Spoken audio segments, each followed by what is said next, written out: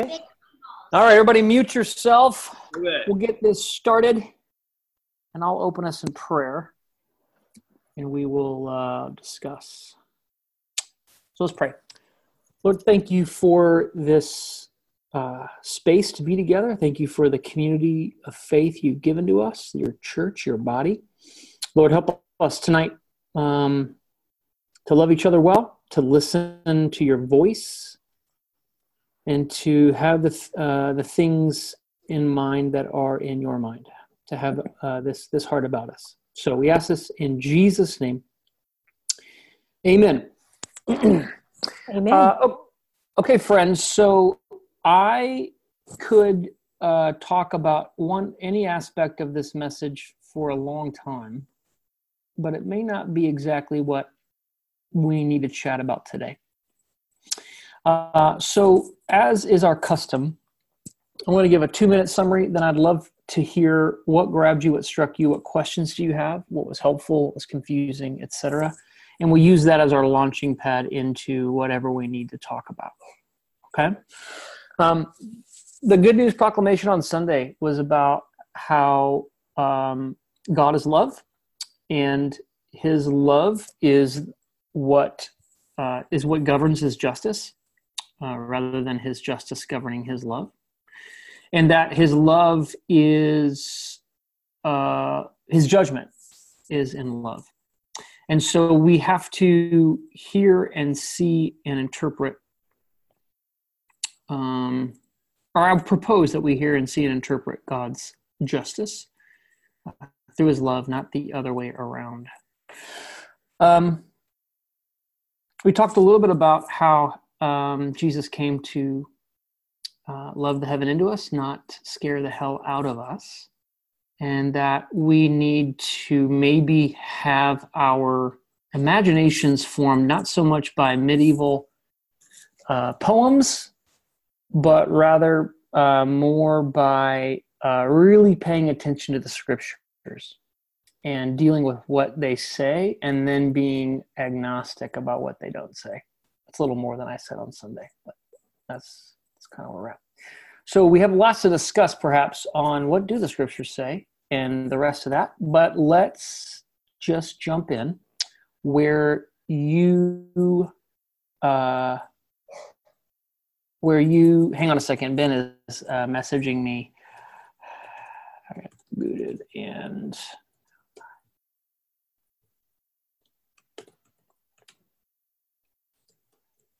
okay. What was grabbing you? We could take this any direction, and if you've got no questions or thoughts, I can obviously talk for a while, but what struck you, what grabbed you about the message on Sunday?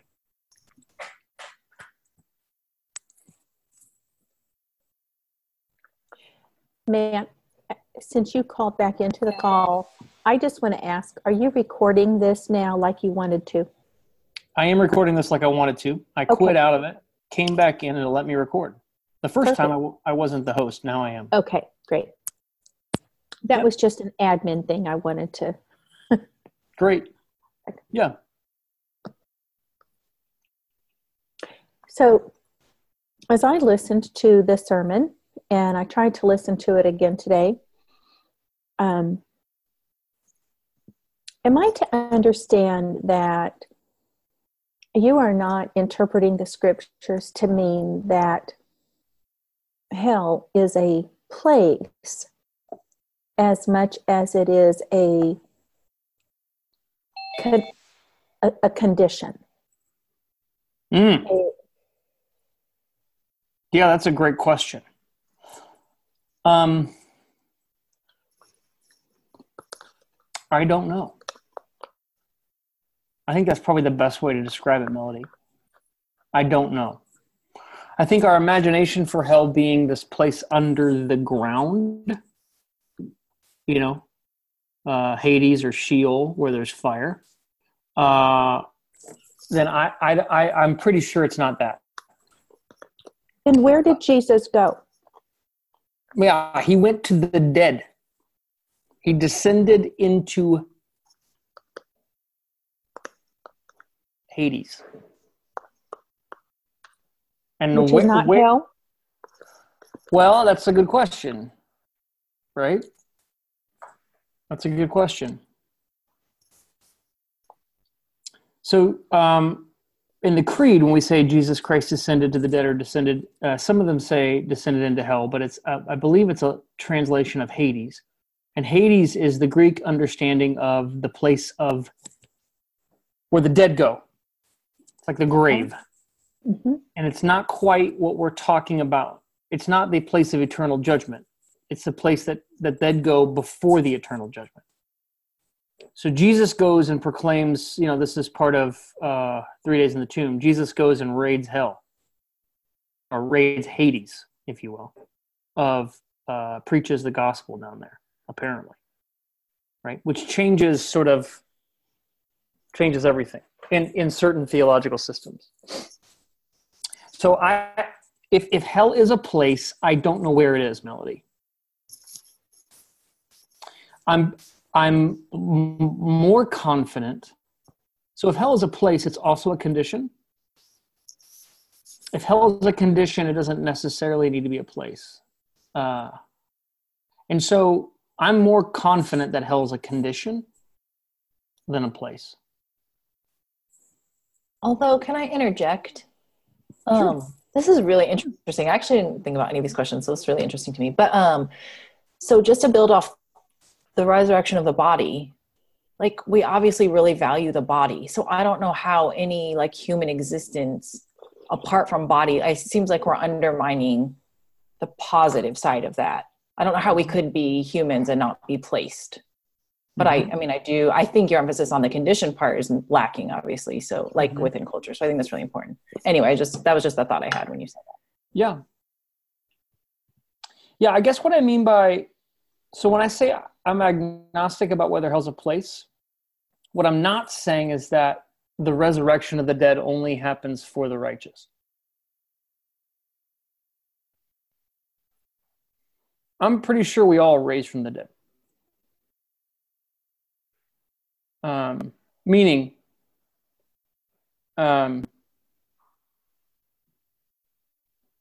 that whatever existence we have is embodied. This is where I think there's maybe this would be good to talk about these four main sort of conceptions of what hell is. The first is the one that I tried to narrate with the White Bear Justice Park allegory, which is what is typically known as eternal conscious torment, popularized by, I think probably Augustine was the first one to really name it and flesh it out, and then Aquinas picked it up. Dante, John Milton, Jonathan Edwards, and most of the Reformation theologians talk about this. And I don't feel like I need to say much about that because I feel like that's the thing that we've all inherited. Is that a okay assumption to make? I think, but that's one we're most familiar with. Another option is what's known as, and I forget the Greek word, but this is what Origen suggested, Gregory of Nyssa suggested. And it's the Greek word means the redemption of all things, the restoration of all things. It's known as Christian universalism, or unconditional reconciliation. It's another word for it. Sometimes the word universalism gives people the heebie-jeebies. Most of the people that wrote the Nicene Creed fall into this category. So this is not something that was kind of way off in the periphery or crazy people thought. This was a lot of church fathers held to this. And this basically holds that Jesus died for all people, right? Savior of the whole world. And that every knee will bow, right? Every tongue confess that Jesus Christ is Lord. So the cross of Jesus is so powerful, so effective, that everyone and everything will be saved. That's the second option. We can talk about the issues that I have with that if you want, or questions you have with that.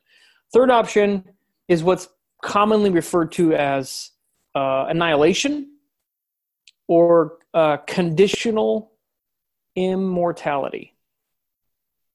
And this is held by theologians such as John Stott, Tom Wright, and others. And this this position or interpretation of all the biblical texts simply states that if we persist in our resistance of God's love, we simply cease to exist.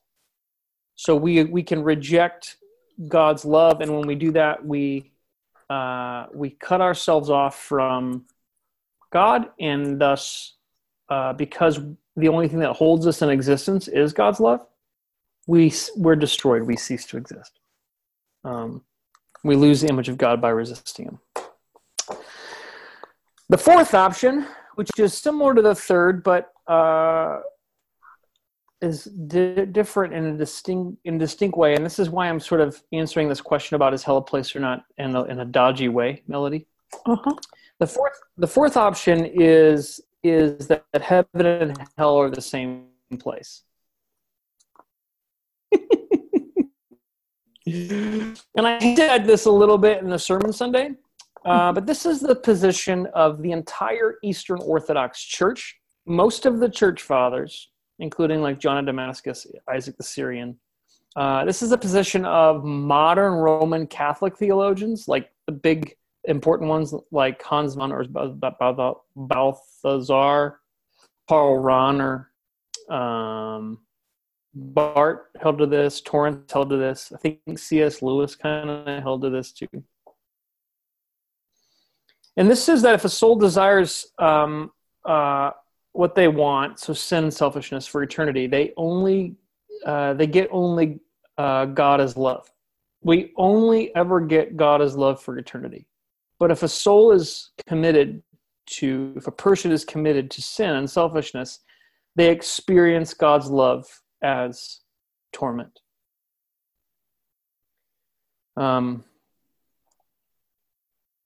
So hell isn't necessarily from heaven, but it's a person in heaven. You guys, I might have frozen up. Did I freeze up there a little bit? Yeah, you're kind of funny sounding. Do you guys? Yeah, my internet connection is a. Let's see. Let's try it again. Am I sounding better yet? Yeah. It was just okay. Really at the end there. So I'll just restate that. So this position is that hell and heaven aren't distinct places, but that hell is a person's response to heaven who doesn't want it.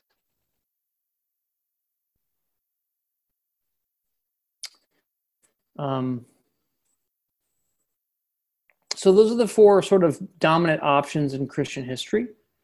And I'm most intrigued at this. And the issue with, I think, the first three options are that their scriptures, all the scriptures don't fit any of those categories. So you've got scriptures that seem to talk about torment forever. You have scriptures that seem to talk about destruction and being destroyed and ceasing to exist. And you have scriptures that seem to indicate everyone is going to be saved. Like you literally have scriptures that fit those three categories. And I think the fourth option makes this is where I am right now. I think the fourth option makes the best sense of the plurality and diversity of witnesses to what happens to those who are eternally damned.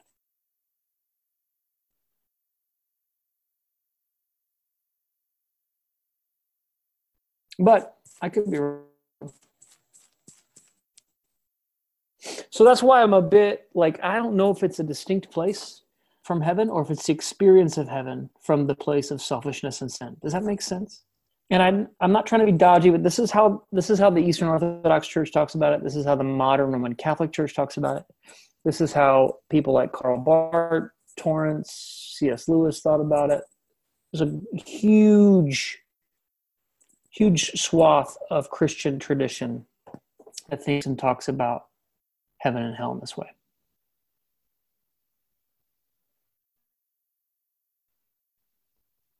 So can I ask a question? Or yeah, I don't. Yeah, that's what we're doing here.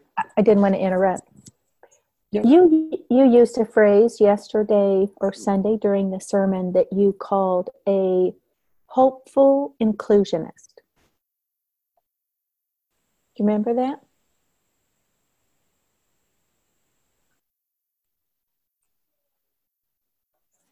Go for it again, Melody. Sorry. Oh, yeah, you kind of froze up on me. You used a phrase called hopeful inclusionist Yes. on Sunday. Yes, Okay. I did. And that phrase, I am familiar with that phrase. I was in a Presbyterian church for a while, and they used that terminology to refer to their response to what they believed was a particular doctrine of predestination, which in a nutshell, I would call it that their doctrine of the frozen chosen, but they would put a little more religious language around that and basically say that they would interpret the scripture to mean that Jesus didn't die for everybody, that Jesus died for only those people who wanted God, and that from the foundation of the world, God knew who was going to want him and respond to him. And so he foreknew.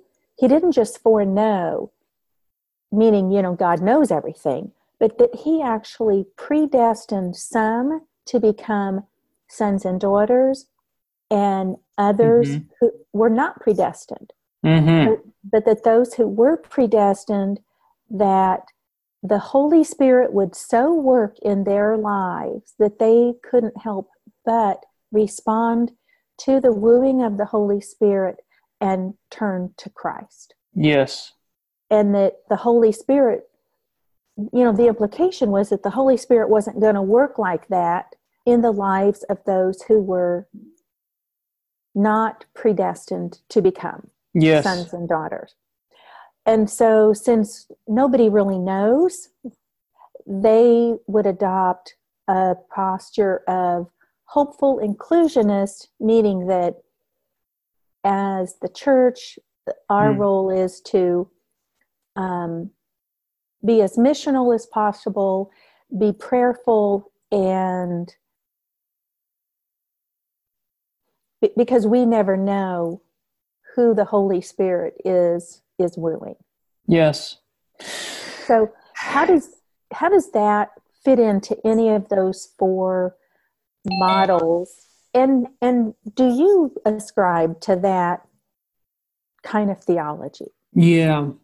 What you're describing is sort of the Calvinistic doctrine of double predestination. That God from eternity has ordained some people to perdition or punishment, and others to eternal life or heaven. Without getting into the weeds on that, that I don't think that's a good reading of Romans. I mean, most of it's from Romans chapter 11. And I don't think that's the most faithful way to read Romans chapter 11. And so that's not a doctrine we'll teach. That's not a doctrine we hold to. I see God's omniscience and foreknowing. I see his foreknowing as honoring the agency and will of people he loves. And so without getting into too much on election and the God's choosing, Melody, that's not what I meant by hopeful inclusionist. I didn't mean God has his favorites and we can't know his favorites, and so we pray for everybody like everybody could be his favorites. That's not what I mean by that. What I mean by hopeful inclusion is Scripture describes God's desire that none would be lost, that all would be saved. I don't know how to pray without praying for that. So that's the first thing. I don't know how to pray in a Christ-like way if I don't hope that all are saved. I don't presume any are. in terms of that's not for me to decide or determine. So hopeful inclusionist just means the posture is, I trust God's love, that it's fair and just and effective and powerful. A friend of mine says this too about being a hopeful inclusionist. He says, Jesus is the savior of the world and he can save whoever he wants. And that phrase, it needs to do more work in me than it has. But I really appreciate the point of that, which it sort of decenters me from being the judge and jury of other people's salvation. Okay, Melody prayed the right prayer when she was 12, so she's in. But Matt did X, Y, and Z, and I've never heard him pray the prayer, so he's out. Like, that's where my heart wants to go. But a hopeful inclusionist posture says, God, your love is the most powerful thing in the universe. Jesus, you're the savior of the world. You can save whoever you want. I know you want to save everybody you want. So please save that God-forsaken sinner, Matt. That's what I mean by that phrase. That's what I mean by that. If you have follow-up questions to that, Melody, we can get to that too. Andrea threw up a question here about the fourth option, which is heaven and hell, or that hell is the experience of God's love for somebody who doesn't want it. Scripture seems to often focus on the violence of people against one another. How does that work when heaven and hell are an experience? Like, there still is a physical separation, how you have mentioned the people outside of Jerusalem in the past. In other words, how do those who are resisting God not continue to contribute to suffering and oppression on those who aren't resisting God? Great question. It's a great question. I have no idea. I don't know. I don't know. I think every here's what I do know, Andrea. Every image and articulation we have about the afterlife is metaphor. Is metaphor. And so you've got metaphors where, like, the New Jerusalem and the end of Revelation, right? It's this beautiful city. And there are walls, right? And there is outside and inside. But then you have this picture, and this is from Isaiah, I don't know the exact address, but you have this picture, John tells us explicitly that the gates are not shut in the New Jerusalem. Which, if the people outside the New Jerusalem are the ones who are suffering, why aren't the gates shut? Right? Well, this is where, like, Christian universalists will say, there's always a chance. Like, you can always repent. Like, the suffering will always have access to the New Jerusalem. Other people say that metaphor means something different. So there's all these pictures and images, and it's hard to nail down exactly what it's going to look like. And then you asked this question about the day of judgment. In that scenario, how do theologians deal with the day of judgment, which was also really dominant among the Jews?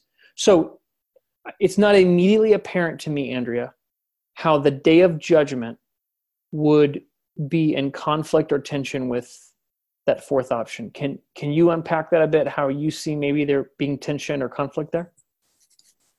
I guess I'm probably importing some of the things that you deconstructed, which I thought was helpful. I guess it's just like, there seems maybe an implied finality that I was just assuming that I can rethink. That would be good. But just like the reconciling that happens, especially because I'm thinking about, like, Jews who are being oppressed, right? That are hoping for liberation and righting of, oppression and things like that. And the day of judgment being like the hope that God's going to set things right. Mm-hmm. I guess I just assume, I mean, as I'm thinking, I'm processing this too, but there always felt like there was like a finality to it. But yeah, even as you asked that question, like, yeah, maybe there's not a finality to it then.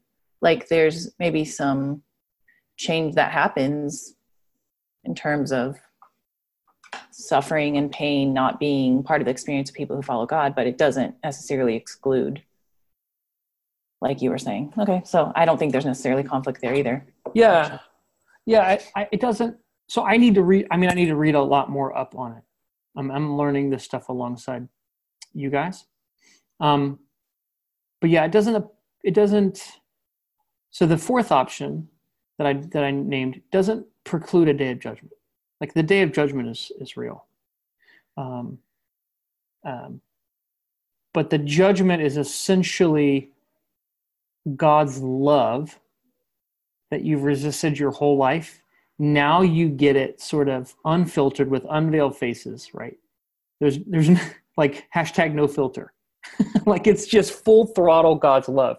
And so the way that you resisted that in life and the person you've become because of that resistance, now it's like exponentially worse. Right? Now Christian Universalists would say, no, it doesn't get worse. That love, no one's able to resist it. So that the love is efficacious and powerful. The issue there that I would say I would have with that is that God seems to always work with good night, buddy. God seems to always work with people's agency. And some theologians call it free will. I know that's fraught with difficulties, but God seems to choose to work in and with humans' agency and decision making. And Christian Universalism, at some point, it seems like God overrides all that. There's no decision to make but saying yes to God, which seems to go against kind of all of salvation history, where we've always been able to say no to God. If that makes sense. So that's kind of a leap. I know it's a little philosophical, but that's a big leap in my mind that leads me to I'm just not sure. Yeah, good question, Ryan. You want to ask this? You want to unmute and ask it? It's a great question. So in the fourth option, if heaven and hell are the same place, then it doesn't seem like there is an annihilation that happens. But there's passages, a couple come to mind for me that seem very much like there's an annihilation, like death and the demons and all that get destroyed in the lake of fire. And so how do those two, for the fourth option, how do they deal with those passages that talk about those things being done away with? Yeah, it's a great question, man. Yeah, there's a lot of passages. We read one from Philippians 3 on Sunday about the people whose bellies are their gods and their end is destruction. So that word doesn't mean eternal torment. That word means you're done. And so I meant what I said. Like Paul doesn't talk about hell, but he does talk about sort of conditional immortality. He does talk about some people will cease to exist. So let me just say this real quick. The difference in the third and fourth option is that the annihilationists think that a human can resist God's love to the point that they lose the image of God. Eastern Orthodox has this doctrine of image and likeness. So every human has the image. You can never lose the image because God's being is love, and if you're in His created universe, you're sustained by it. The likeness of God is what you gain in Christ and what becomes renewed. Now, we don't have to go with Eastern Orthodox fully on that, but this is how they say you can't lose the image of God. Ergo, you cannot cease to exist, because there's nowhere in God's cosmos where God's love isn't. So for them, it's just one people say you can resist God's love to the point of non-existence. The other Eastern Orthodox, the fourth option, would say you can resist God's love, and that just makes your hell that much worse. Right? But in terms of the fire imagery, this is really fascinating. This is one of the things that I think the fourth option has a lot going for it, because especially in Matthew's gospel, fire is a huge symbol and metaphor in Matthew's gospel. And fire is either purifying light or destroying darkness in Matthew's gospel. It's just fascinating. It either purifies or destroys. Now, what it destroys and what that means and how that works, Ryan, I know this will be unsatisfying. I don't know. I wish I did. I don't know. But for Eastern Orthodox, the fire of heaven is the fire of hell.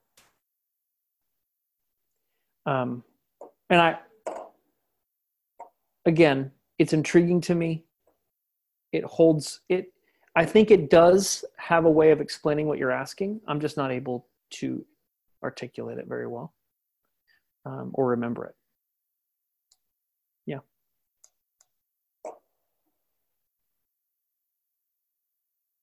Great questions, you guys. This is really stimulating. It's really great.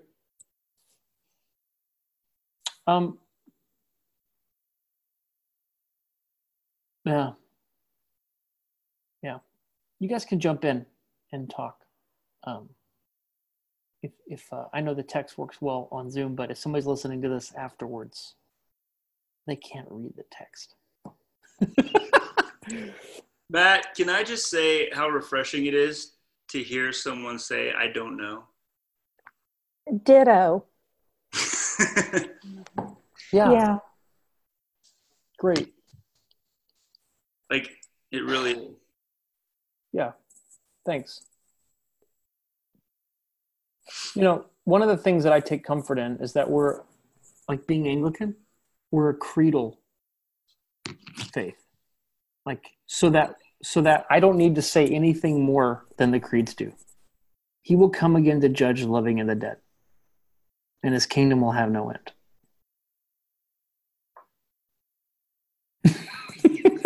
The resurrection of the body and the life everlasting. Amen. Like, that's the faith that's been passed down through the apostles. The rest of this could be helpful to us if it releases us from things that aren't right, but we don't need to be dogmatic about it. I mean, I'm least convinced in eternal conscious torment, and if I'm wrong about that, so be it. So be it. Yeah.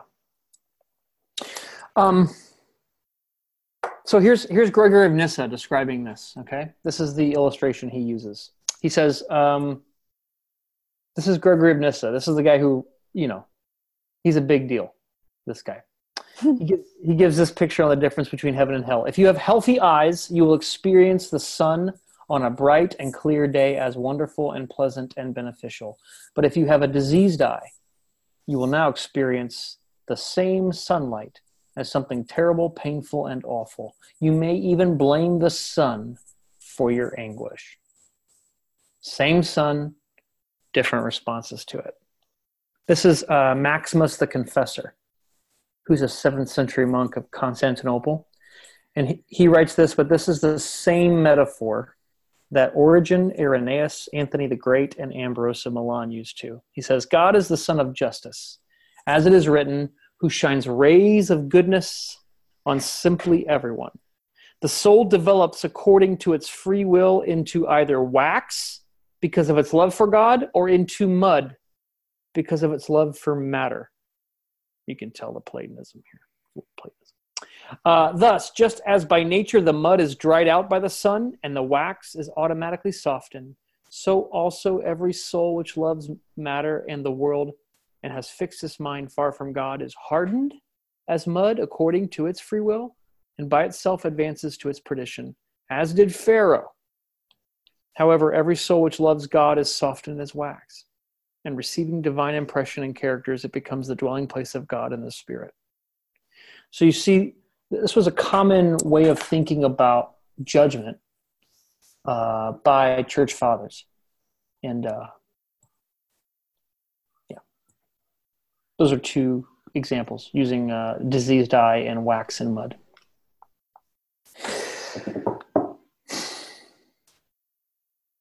Yep, Andrea, let's hear your question about forgiveness. Well, when you mentioned the hopeful inclusion during the sermon, so maybe kind of coming full circle to what Melody was saying, that just really resonated with me, like naming kind of, I guess I think how I've been wanting to approach it. And I was thinking a lot about how it's really profound that God chooses to forgive. And I was thinking about the story you all shared about from the podcast about the man who had like, I don't know, like sexually assaulted or something, a woman. And then he had like this vision of Jesus telling him he forgave him, and how the guy who led that exercise was kind of like, he could admit in himself, like, no, but like, I almost like, this guy is so horrendous and what he's done is so horrendous. Like, I don't want God to forgive him, like I want him to be punished. But then the guy himself had to like reassess, like, no, this is like good. This is like God's goodness coming, And I think it's really, I can feel that impulse in myself sometimes. And I definitely see it like throughout writing and people writing that like, no, people need to be punished because these things that they do are so horrible. And even like the Pharisees say that to Jesus too. I mean, that's like the parable of, in Luke, of the son, the prodigal son coming home, like the older brother's like, well, wait a minute, he doesn't deserve to be forgiven. Like, I'm the one who's faithful here. What's going on? And God's like, well, I can, pretty much like I can choose to forgive who I want. And so, yes.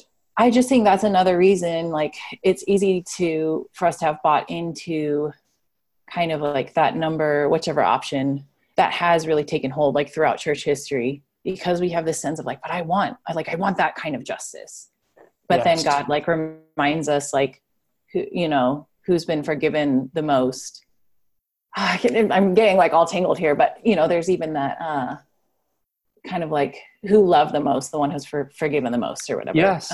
With the woman in sin. So I just think like that forgiveness piece is really important. Yes.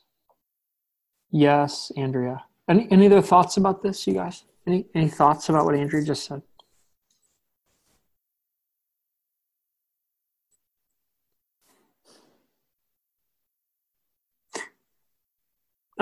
This relates to what Daniel brought up in Group Me. And I want to maybe read his question because it correlates exactly to what you're talking about, I think. He says, I'd love to hear your thoughts on the idea of what retribution or repayment looks like in light of Romans 12:19. I have to look it up because I have yet to memorize the entire book of Romans, unlike most of the rest of you. 12:19, where Jesus' followers are commanded not to avenge themselves, but to allow for God's wrath. Right?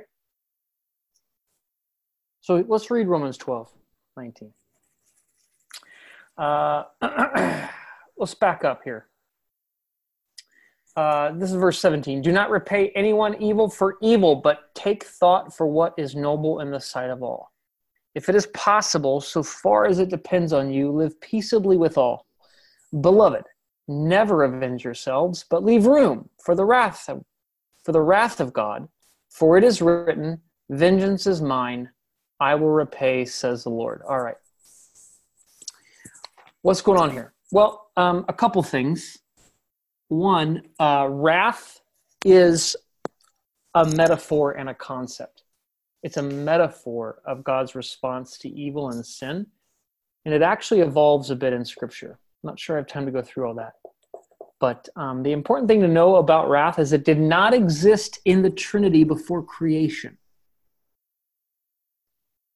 This is what I mean by a secondary characteristic. Love did exist in the Trinity before creation. Primary characteristic. Got it? So wrath is something that is a response of God to something that is resisting or opposing his love. So I want to suggest that the concept of wrath in Scripture is most fully understood as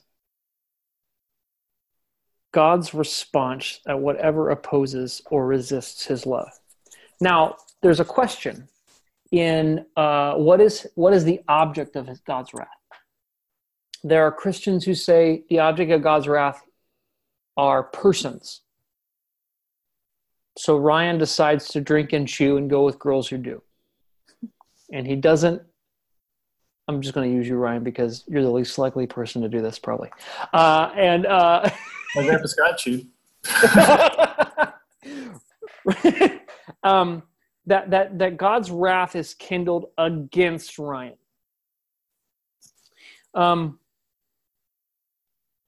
Again, I pivot to some Eastern Orthodox understandings of this, because they see the object of God's wrath not on the person per se, but the problem. And a lot of them use the metaphor of like a good surgeon. If Ryan had a cancer, God wouldn't punish Ryan for the cancer, but the surgeon would cut out the cancer to save Ryan. So the surgeon's wrath is kindled against the cancer in order to save Ryan. So God is able to oppose the sin without opposing the person. God is able to oppose the problem without opposing the patient. And this comports with Romans 1. The wrath of God has been revealed against sinners. No, against lawlessness, against unrighteousness, against sin. Right? This is Romans 1:18 and Romans 7, if you want to check that out. So then what does wrath do? Well, again, Romans 1, this is the same book we're in. 3 times in Romans 1, God says, Paul says that in God's wrath, what does he do? Smite them? No. Send them to hell? No. He turns them over to what they want. You guys know this, right?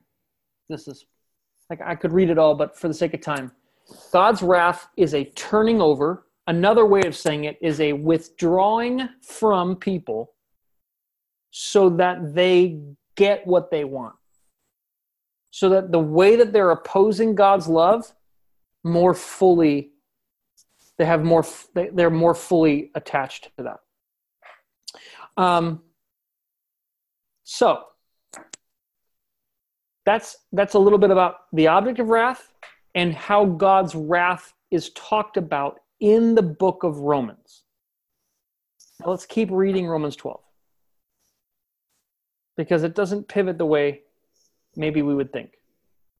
So Romans 12, I will repay, vengeance is mine, says the Lord. And then listen to this. No, if your enemies are hungry, feed them. If they are thirsty, give them something to drink. This is Matthew 25 stuff here.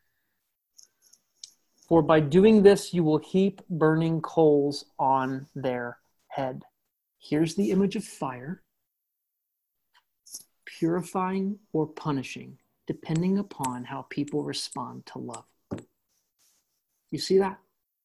This image of burning coals on their head. For by doing this, you will heap burning coals on their head, which means bring conviction. Right? This is an Old Testament metaphor, which means bring conviction.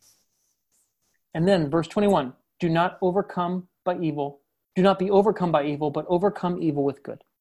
So Paul says, the vengeance of God is you loving them and them getting scorched by the love of God. Do you see that?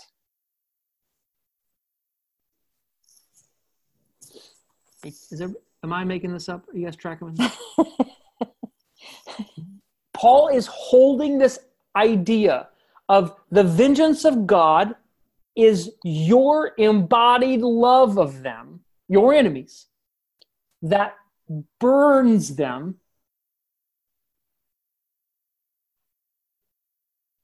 So that burns them, brings conviction, and this coals on the head is an opportunity of repentance.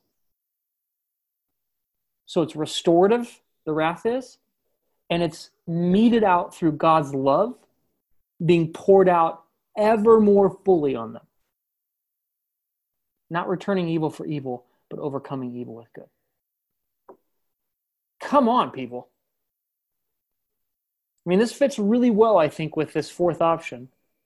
Like, the logic is at work here that the fire of God's love is going to be experienced as, as like wrath, as like opposing the sin that they're doing with love. That's the vengeance that Paul says. So he's quoting the Old Testament, yes? Vengeance is mine, I'll repay. But the Old Testament conceptualization of wrath has progressed, developed, moved because of the cross of Christ. Because, Andrea, you're right. Jesus from the cross doesn't say, "Oh, Father, in your glory, pour out all your wrath on me." He says, "Father, forgive them."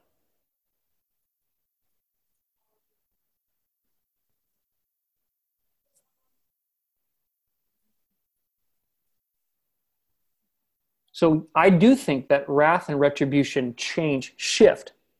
The people who wrote the Old Testament had a predominant way of understanding vengeance and wrath. And then the people who wrote the New Testament after the cross, it's grown, shifted, matured. It's changed, maybe too strong of a word, but it's developed because of the cross.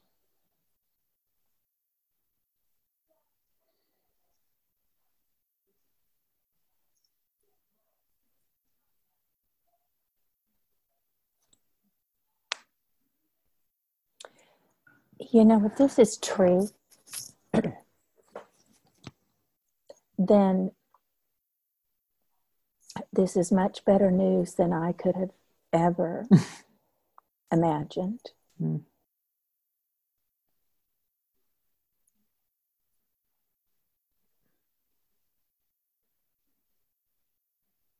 Why?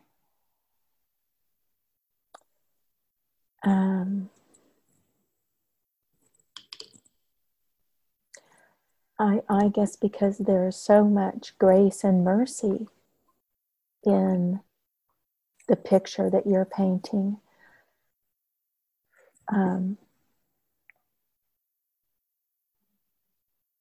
You're making God out to be a whole lot more like Jesus than I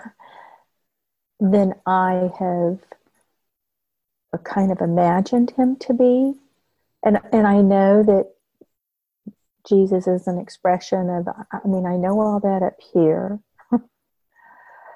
And yet, I think that if you look at my life, you would observe that what Melody really believes in her heart of hearts is that God isn't nearly as loving and merciful and gracious as Jesus. Yes. Yes. Yes. Melody, you're not alone. These axioms you're going through in DNA group, numero dos, I think, is God is like Jesus, and there's no un-Christ-likeness in him at all. Mm-hmm. This is huge for us. I mean, we either just flatten out all of Scripture and try to make the have it all sort of equal revelation, or we're scared to death of being Marcionites, where we just pick and choose and cut out the Old Testament and just take the parts we like. Right. And I think a much more faithful way of interpreting Scripture the way Jesus did is using Jesus as our center, interpretive, hermeneutical key. Jesus is what God has to say. God revealed himself to prophets long ago, but now Jesus has come. And it's a whole new ballgame. That's my paraphrase of Hebrews 1:1-3. Right? Paul says the same thing. I mean, they look at God with, like, through a glass dimly and veiled faces, but we with unveiled faces are beholding the image of God in the face of Christ. It's like scales have fallen off our eyes. And so what does that mean? And how do we honor the inspiration and revelation of texts that do, where, for instance, God is commanding the killing of babies, And that's a tough question, but what you're naming, I think, is right on. That God is like Jesus. He's always been like Jesus. And we didn't always have Jesus to know that, but now we do. And yet we still have the God that was revealed to us in the stories of the Old Testament, who annihilated entire towns of the enemy in order to give his chosen people a better view of the Dead Sea or something, Yes,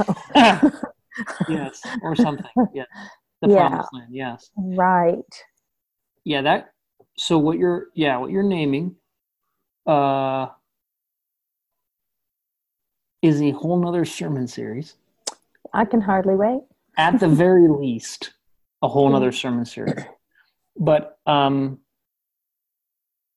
people I've benefited the most from are those who start with the cross of Jesus as the fullest, deepest, most truest expression of what God is like, and then take the cross of Jesus back to those stories and say, how does the cross help me see this story differently?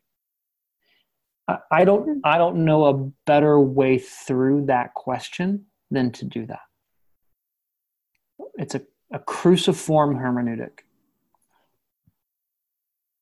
The scandal of the cross needs to scandalize our reading of the Old Testament because it scandalizes everything.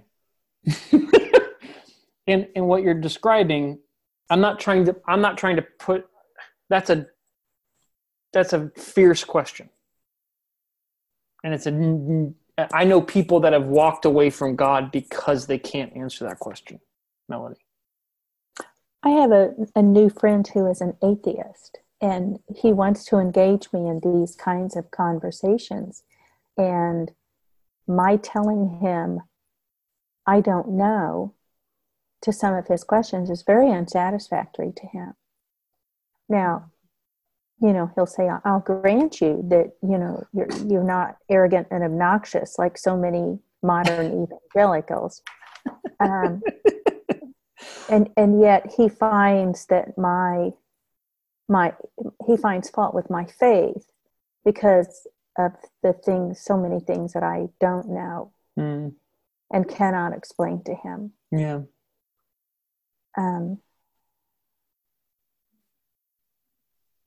Sure. But when I listen, Paul talked about the sum of his life being preaching Christ crucified. I think of that when you talk about interpreting the whole Bible through the lens of the cross. Mm-hmm. That makes sense to me. But I'm not necessarily sure. I'd like someday I'd like an example of how to do that with some of these really fierce, bloody, violent scenes in the Old Testament. I can give you one person's attempt at this, and it's he's written 1,800 pages on it. I wouldn't suggest plowing into that unless it's not for the faint of heart. But there's a popular version of his research and proposal, and I don't think it's an end point. I think it's a starting point on how to answer this question. So the book is called Cross Vision. Cross Vision, okay. And it's written by a brilliant dude named Greg Boyd. Boyd. Yep, Cross Vision. Okay. Again, I think it's a good starting point. I think he's rigorously trying to do what I just described. And in fact, he's one of the several people I've learned this from. I'm not persuaded by all his proposals, but his project is in the right direction.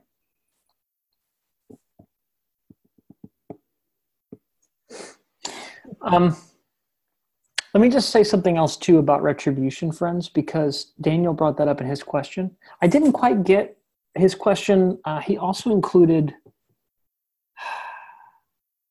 hang on a second, Group Me is having to load up again here. He brought up 2 Thessalonians 1:3-8, which is the man of lawlessness. I'm not quite sure how that relates, but he brought up the question of retribution, and retribution is simply punishment inflicted on somebody for wrongdoing that they deserve. So retribution is tit for tat. Retributive justice is kind of seen in the lex talionis of the Old Testament, right? Eye for an eye, tooth for a tooth. Punishment fits the crime. Now, lex talionis in the Old Testament was a move from injustice to justice, in the sense that, and you see this, and I forget what it's called. I shouldn't bring things up that I haven't thought through, but I think with my mouth, and sometimes that just happens to me. There's retributive cycles of violent revenge killings still happen in certain cultures where you get in a car accident and you plow into somebody's sister, and her brother then kills 2 of your uncles, and then those aunts hire killers to kill 3 of them. You know what I mean? And it's like this cycle of retributive violence that just runs out of control, and it's like totally understood. It's like people are grieving it, but they're like, yeah, of course, now he's going to kill you because you did this to him. And so there was kind of this out of control violence happening in ancient cultures where there wasn't a sense of the punishment fitting the crime. And so lex talionis did some good work. God worked in that time, in that place, as he always does, accommodating to their understandings of justice and injustice to work for more justness with eye for an eye, tooth for a tooth. What happens is, though, in our day, we take that as like legitimizing violence. Like it was restricting violence back then when it was commanded. And now we see as like, oh, I have warrant now to do these things, which is kind of the opposite of how we think it was intended. But Jesus does something kind of incredible to this lex talionis in the Sermon on the Mount. Now, you may quibble with my language I'm going to use here, but I don't really know how to say it, and I want to say it starkly. So permit me to overspeak. Jesus says, you've heard it said, this, lex talionis. But I say, that's wrong. I say, love your enemies and pray for those who persecute you. And if somebody steals something from you, give them more. And if they punch you, right? And there's interpretations here that would say that Jesus isn't exactly only saying this, but give them the other cheek as well. And so Jesus seems to take this ethic that the Old Testament moved forward from this cycle of retributive killing to lex talionis, and he seems to move it even farther towards God's love. I think that's one way to describe what Jesus is doing. It's the one I'm most persuaded by. So Jesus is overturning, again, strong words, retributive justice at the heart of the Old Testament law, and replacing it with the enemy love of restorative justice. And we see him command this and embody this and teach this his entire ministry.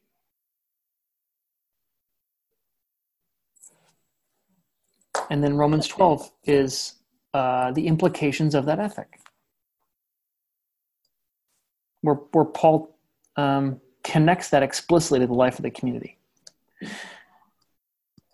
And the loving of non-enemies, then, this move from retribution to sort of loving restoration, he says to do this so that you may be children of your Father who are in heaven.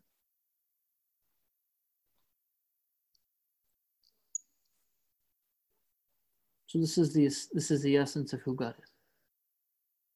One more story about this. There's that scene, and I shouldn't think with my mouth because I don't always have the addresses. But there's that scene when he's walking with the apostles and they want to call down fire from heaven. You guys remember this? Mm-hmm. And he says, you don't know of what spirit that is. That's crazy because Elijah did that, right? So we see Elijah and he's heralded in the story as like, this is God's holy fire smiting the infidel. The apostles operating in this understanding are like, hey, we should do that Elijah thing. And Jesus rebukes them and says, you don't know what spirit you have. Now, whatever Jesus is doing, friends, he is radically reframing what justice and love look like in the heart of God. Now, if we want to say clarifying, we can. I want to say he's extending and expanding the revelation of who God is in much of the same ways that it would be unfathomable not to sacrifice your firstborn on the top of a hill to the God who's called you. You mean you don't want child sacrifice? Like that would have been mind-blowing to Abraham. Just as mind-blowing to the disciples and apostles was, there's something even better than retributive justice. So the reason why I think it's a biblical move is what I'm saying. God reveals himself progressively, and we get a clearer and clearer picture that finds us telos in Jesus.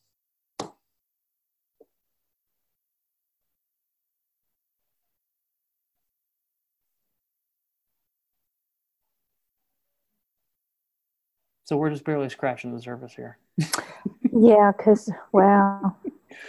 We're barely scratching the surface here. Any other thoughts or questions, friends, responses to that? Haven't even talked about Hades and Gehenna yet.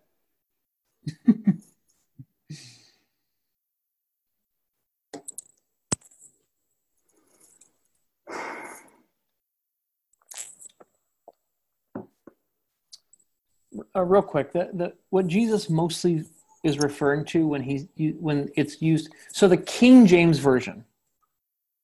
Here's a quick sort of like history lesson. The King James Version took the words Sheol, Hades, Gehenna, and Tartarus and translated them all as hell. Thank you, King James. They're not all the same thing. And we associate them with like these inferno kind of images of hell.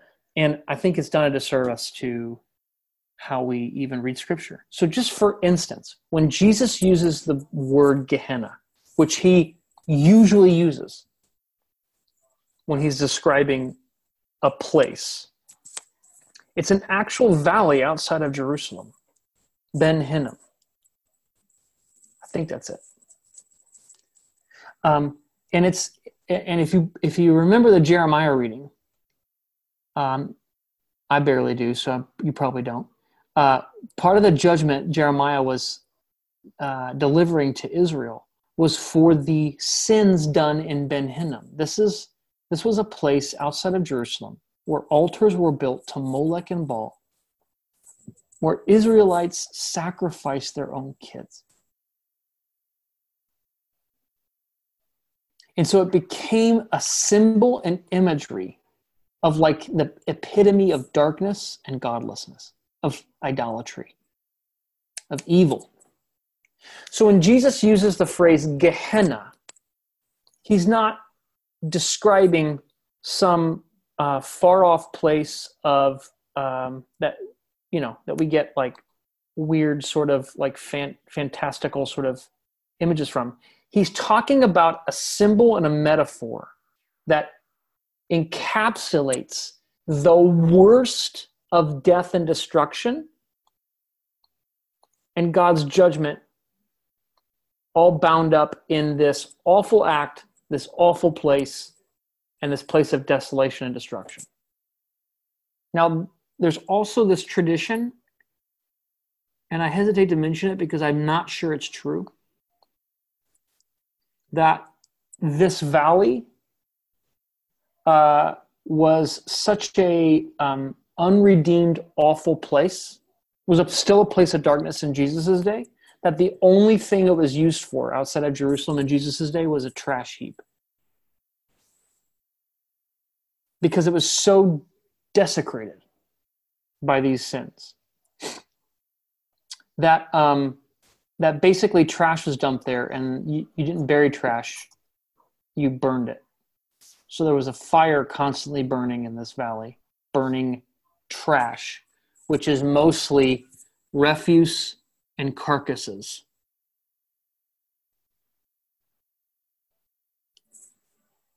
And so when Jesus talks about the fires of Gehenna, he's talking about an image of evil, destruction, desecration, decay. And usually what he's saying is, if you don't repent, Jerusalem is going to end up like that valley. And it does. Like in AD 70, it does. Everything's lit on fire. Bodies are burning and dying. People are eating each other. It's awful. So Jesus is saying that awful place that Israel of old was judged because they did awful things there, that is now, this is possible, maybe always burning, that's going to be this city. It's an image of judgment, ancient and present, ancient and future judgment. That's just one example of like how Jesus is drawing upon imagery from Jeremiah and present day to describe end-time judgment that's coming upon Jerusalem in Matthew 24, the chapter before we preached on today. But because the King James Version translates it hell, we just assume he's talking about the end times. When he's talking about the Valley of Hinnom. And only if it's the Valley of Hinnom can we then work from there and say, does this have anything to do with the final judgment? That's another question. And that may have something to do with the final judgment. Just like Jeremiah's picture of death and destruction, Jesus used to talk about AD 70. We may be able to use Jesus' AD 70 imagery to talk about this. But we have to actually honor what it's for rather than misinterpret it. So, again, there's tons of work like that we could continue to do. But that's probably enough for tonight. Everybody, your head spinning? Is enough to think about? All right. There's a couple books that I found really, really helpful. Let me just mention them now, okay? One of them is Cross Vision. I just gave that to Melody. It's a really good book. Highly recommend that book. Greg Boyd isn't just brilliant, but he's an actually really good dude.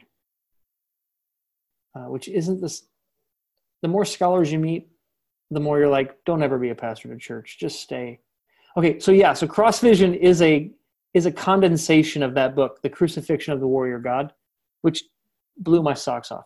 Here's another book that lays out these options that I've described about the afterlife really well and honors all the texts that seem to indicate they're true and goes into Old Testament background. It's really good, really readable. It's a book called Her Gates Will Never Be Shut. Hope, Hell, and the New Jerusalem. Her gates will never be shut. Hope, hell, and the New Jerusalem. And Andrea, that book was written by that guy you listened to on the podcast, Brad Jerzak. The guy who wrote A More Christ-Like God? That's the same guy. Okay, I'm starting his book. Yeah, it's the same guy. He was an evangelical Baptist and a Mennonite, and now he's an Eastern Orthodox guy. But he's a really generous theologian, brilliant, careful, and a better dude than he is a theologian even. Will you repeat the book that started out with the word cross? I will put them both in the GroupMe thread that Okay. we had tonight. That way you've got them written down somewhere. Okay. Just as follow-up reading. And, I guess where I am, friends, is that I'm agnostic about what actually everything looks like, other than being hopeful that God's love is the strongest thing in the universe. But it doesn't mean that what we think about what happens at the end has implications for God's character and the God we worship. So it is an important. It's an important conversation, even if I'm uncomfortable being dogmatic about it's annihilation and nothing else. I just will never get there. I confess the creeds, but then what we presume. This is why I think me being a hopeful inclusionist, in the sense I was describing, allows me to live with the most faith, hope, and love towards everyone. And if I'm going to be judged on love, then I'm going to go with that. I say that a little bit tongue-in-cheek. All right, everybody, we've only got a few of these classes left. I really appreciate your engagement. If it stirs up more questions for you, let's hear it. Let's continue to talk about it. I deeply appreciate a church where we can have these conversations and you contribute such wonderful questions and also thoughts. So thanks for this. It's been awesome. And we'll see you, some of you see you Thursday, some of you see you Sunday. Okay? Peace, everybody. Good night, everybody. Good night. Bye-bye.